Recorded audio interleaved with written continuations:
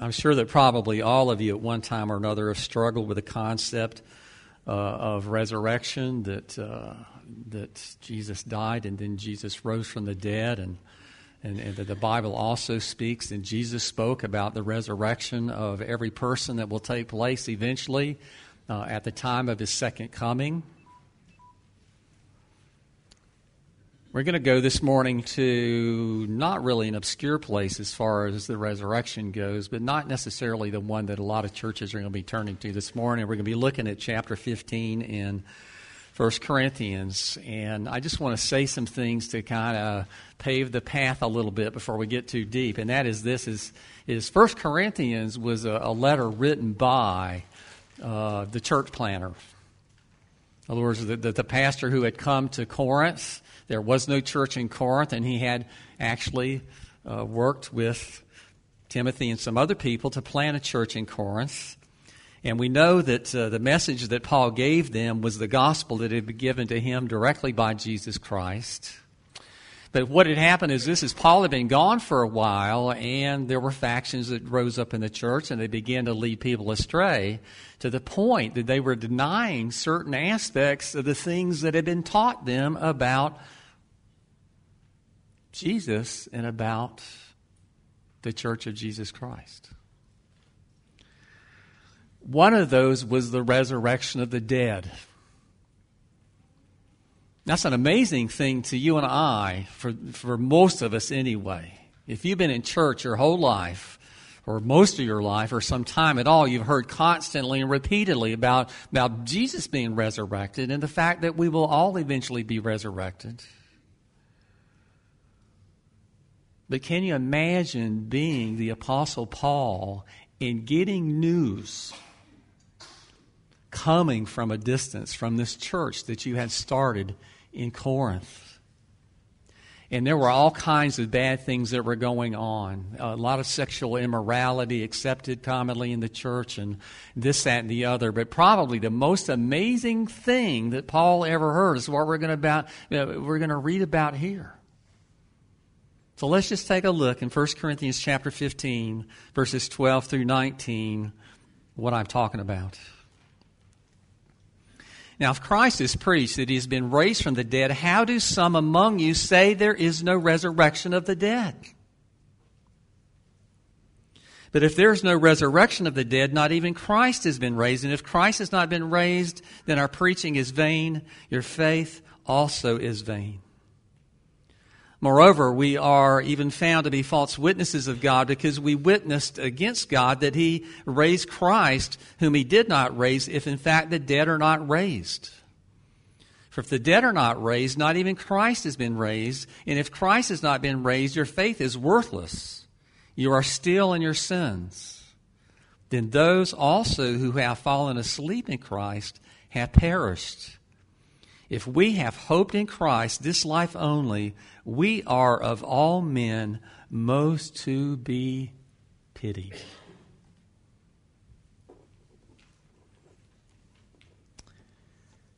Give you just a little bit of a history lesson this morning. We are a PCA church, Presbyterian Church in America. We've been around since 1973. And let me give you one clue. One of the reasons that we are here is we defend the resurrection of the dead. We defend the resurrection of Jesus Christ. One of the reasons the PCA formed was because there was a faction of Christians, an ever-growing faction of Christians or people or church people who began to deny the resurrection of the dead. 1925, in the PCUSA, the General Assembly adopted a statement called the Auburn Affirmation. And in that statement, it basically said that it was not right to impose fundamental doctrines as a test of orthodoxy. And there were 5 of those doctrines. One of those was the inerrancy of Scripture. Number 2 was the virgin birth. Number 3 were the miracles of Jesus. Number 4 was the substitutionary atonement of Christ. And you guess what number 5 was? The resurrection of Jesus Christ. So what we're talking about here is a large denomination stepping away from what Christians have understood to be one of the most fundamental doctrines of our faith for the last 2,000 years. And men were allowed to remain in pulpits who denied those 5 things.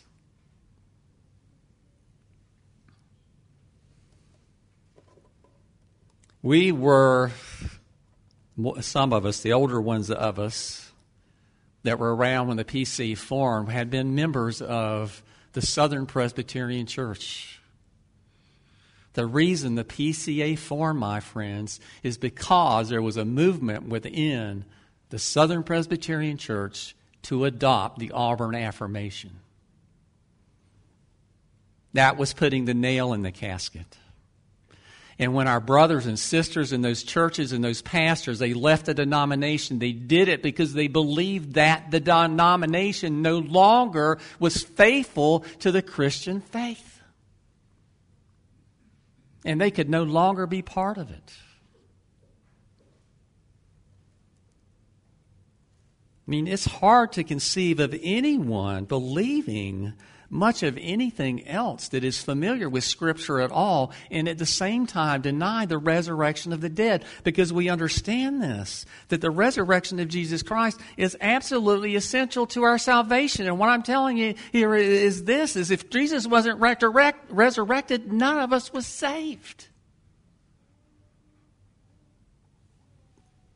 It had to happen for us. No resurrection, no salvation, no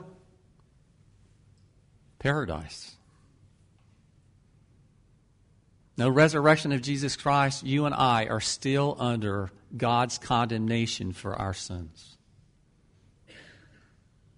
And we will answer to Him for those.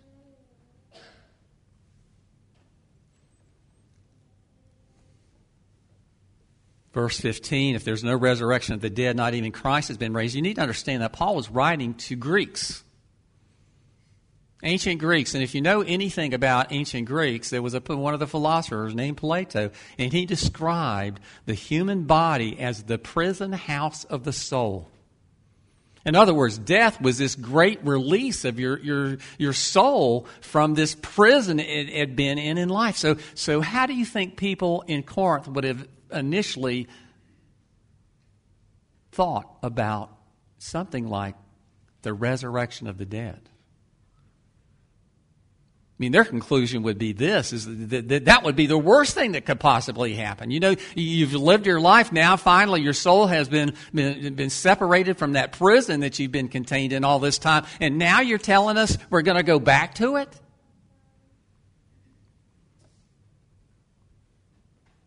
I mean, can you imagine how difficult it would have been to share the gospel with people that had grown up and lived that mindset their whole life? Totally contrary to their way of thought.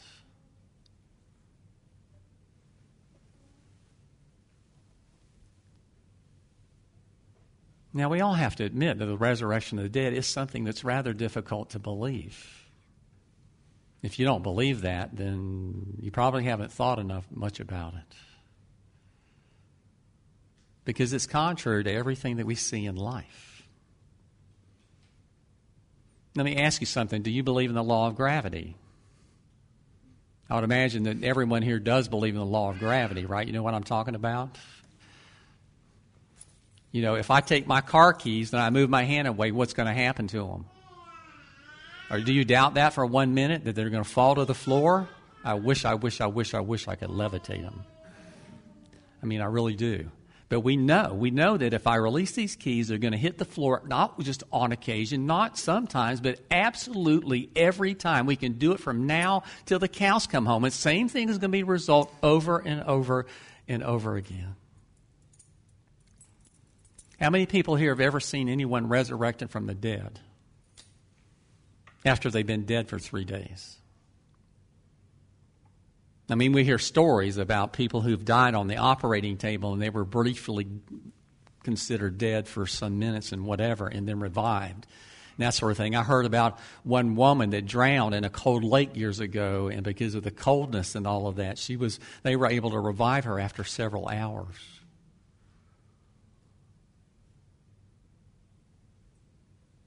But to be cold dead and lay in a tomb for 3 days and then life to come back into your body. We know this. Everyone knows this. It just makes common sense. And that is, for something like that to happen, would take nothing short of an act of God himself. Apart from God, it's absolutely impossible that anything like that would ever happen. We know that it's nothing that a human can possibly come close to causing. So no one here was around when Jesus was resurrected. We didn't see it with our own eyes. We haven't heard him speak with our ears and things like that.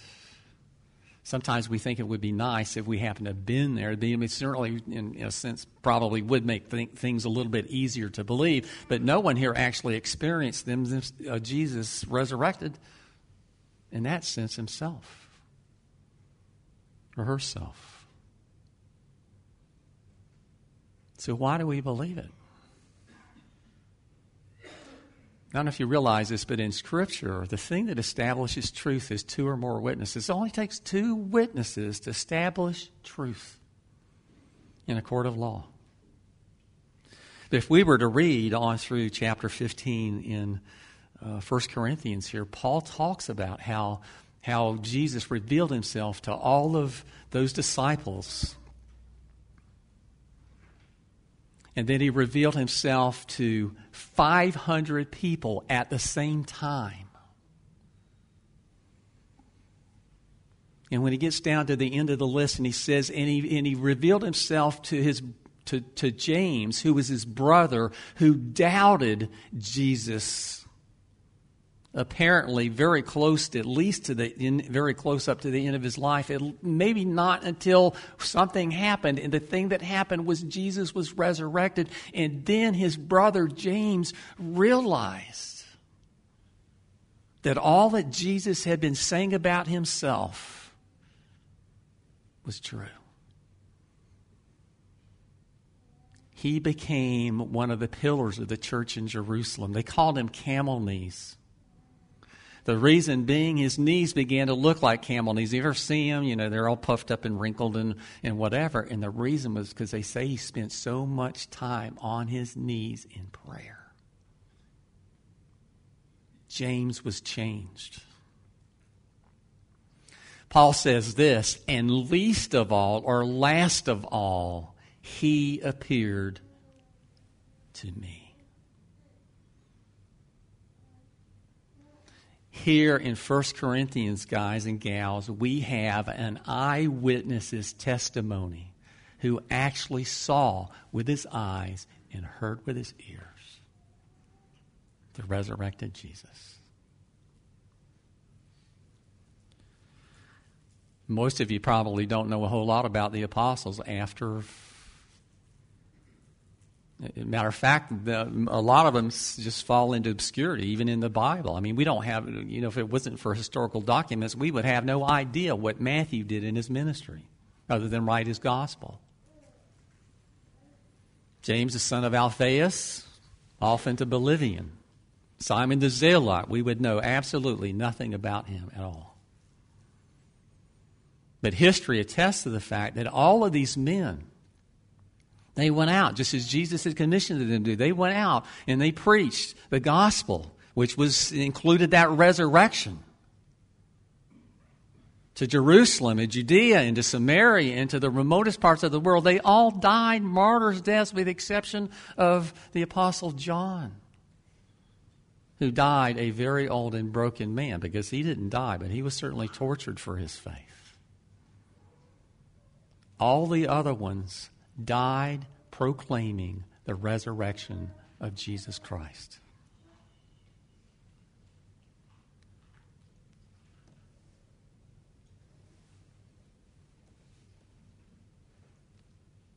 Even so, it's hard to believe. So hard that the Lord actually has to open our mind and our heart to receive the truth of it.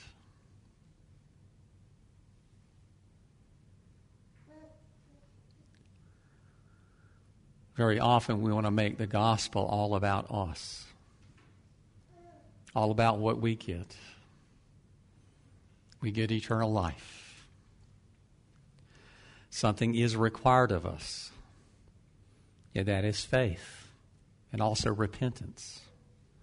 Repentance means sorrow and grief over your sin because you've sinned against God and you know it. And it grieves your heart that you've grieved God's heart. That's what real repentance is. But the other one is faith. And if you have one, you have the other. If you have true faith, you have a repentant heart. If you have a repentant heart, the only reason you do is because you have faith. We all have faith in something. There are a lot of people today that have faith in science. Science is going to be the answer to everything. We're finding out new things all the time, which is true. Is science ever going to answer all of our questions? The answer to that is a definitive no. There are certain questions science just cannot answer.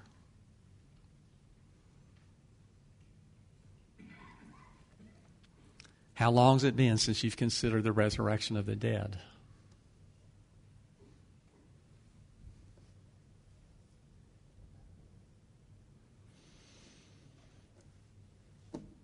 We live in a time when such thinking in many places is considered to be sheer stupidity and folly. There are a lot of people out there today that are laughing at you and I for being here believing what we believe. And they believe what we believe, that we believe what we believe because we're just ignorant people, simple-minded, people that have to have a crutch, they have to have something they can lay hold of because they're not strong enough to get through life on their own, etc., etc., etc.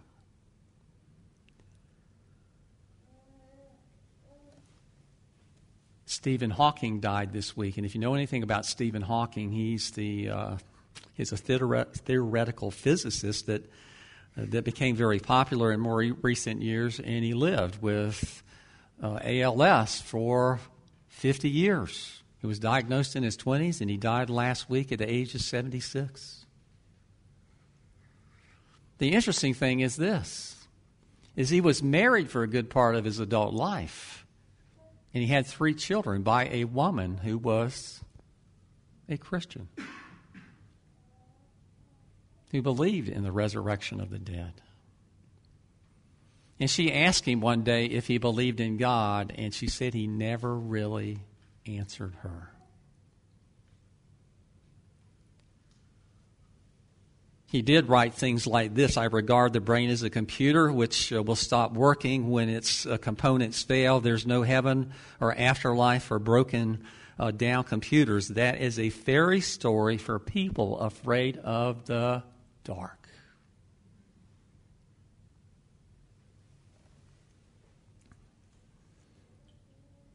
The reality, my friends, is it comes down to this.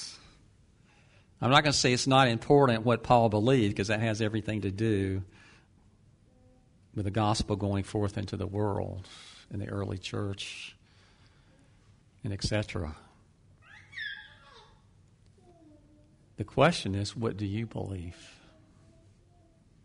What do you believe about the resurrection of the dead?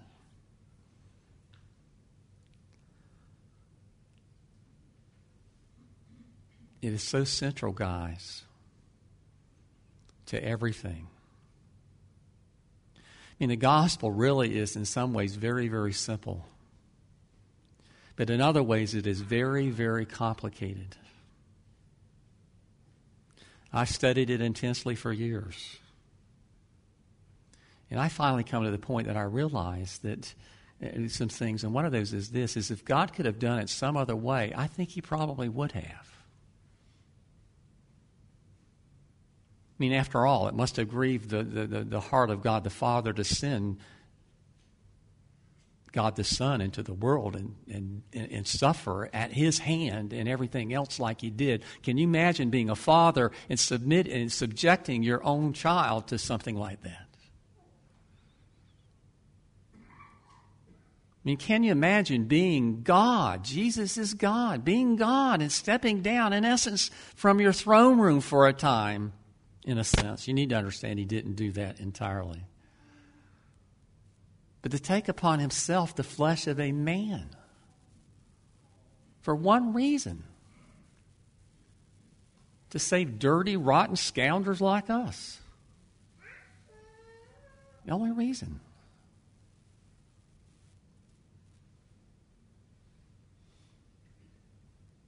The sacrifice, guys, is just, if we just think about that for one moment.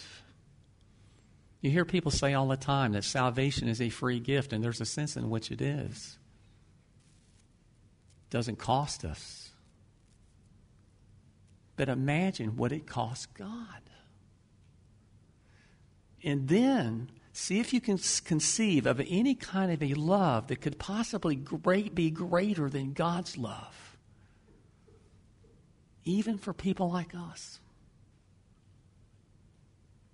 It's the most amazing story that's ever been told. It really is. There's no doubt about it. And I believe this is if God could have come up with some other mechanism to accomplish what was intended in all of it, that he probably would have, that would require the Son not to suffer as he did. And require not the Son to have to come as he did. What I'm telling you is this, as it appears, is if there was only one way possible, one possibility in all of eternity for God to save you was by this particular way. That was it. No other road open. Otherwise, he would have taken it. And saved himself a whole lot of grief, a whole lot of harm.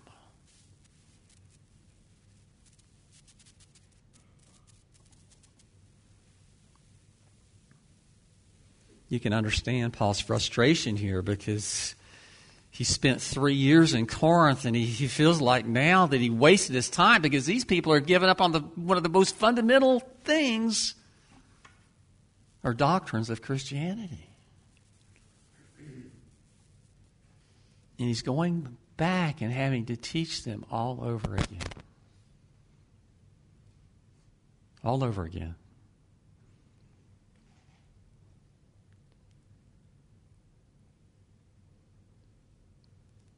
If there is no resurrection of the dead, there are no saved people. There is no resurrection of the dead. If Jesus wasn't resurrected from the dead, we are all lost in our sins with no hope of salvation at all. There's no resurrection of the dead. All of those people who have already perished, all the loved ones that we very often talk about meeting in heaven when we get there, they're gone and they've been gone since the time they breathed their last breath. Nothing left of them.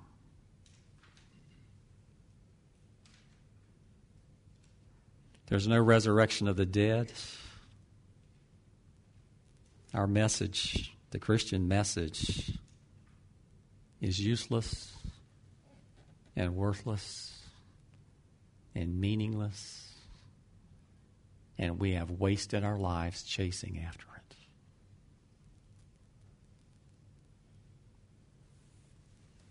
And as a result, as Paul says here, of all people, we should be most pitied. be pitiful people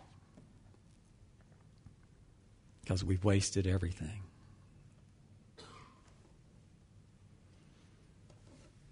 But then comes verse 20. But.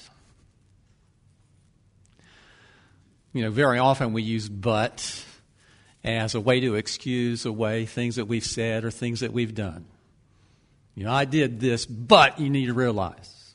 Or I said that, but that's not exactly what I mean. We use but all the time, usually as an excuse to explain away something we've said or we've done.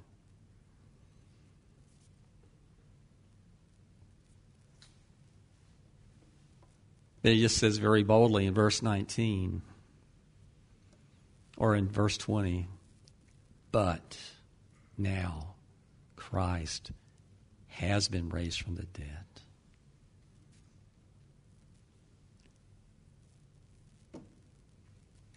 First fruits of those who are asleep. So where are you?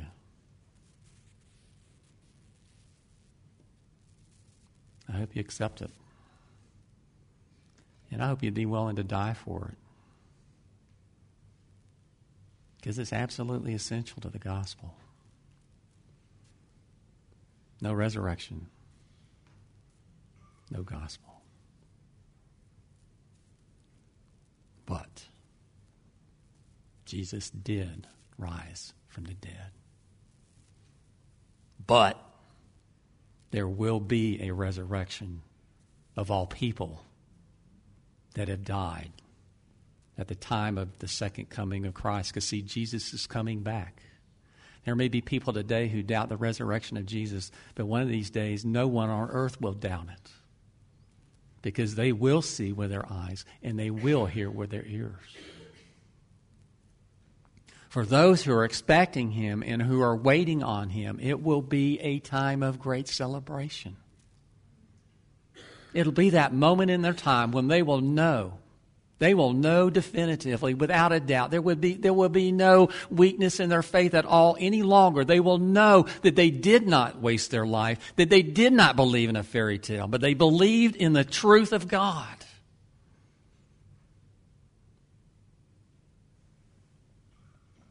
But for those who don't, the second coming will not be a good thing. Because they will stand in God's judgment for their sins. They will answer directly to God for what they've done and what they've said in their life. And none of them will stand before his judgment seat. Not one.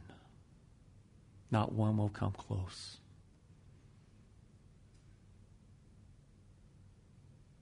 But those who know that Jesus had purpose in his birth, in his life, in his death, in his resurrection for me,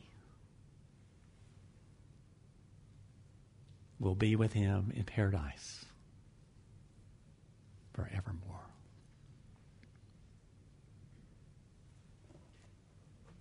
Hallelujah.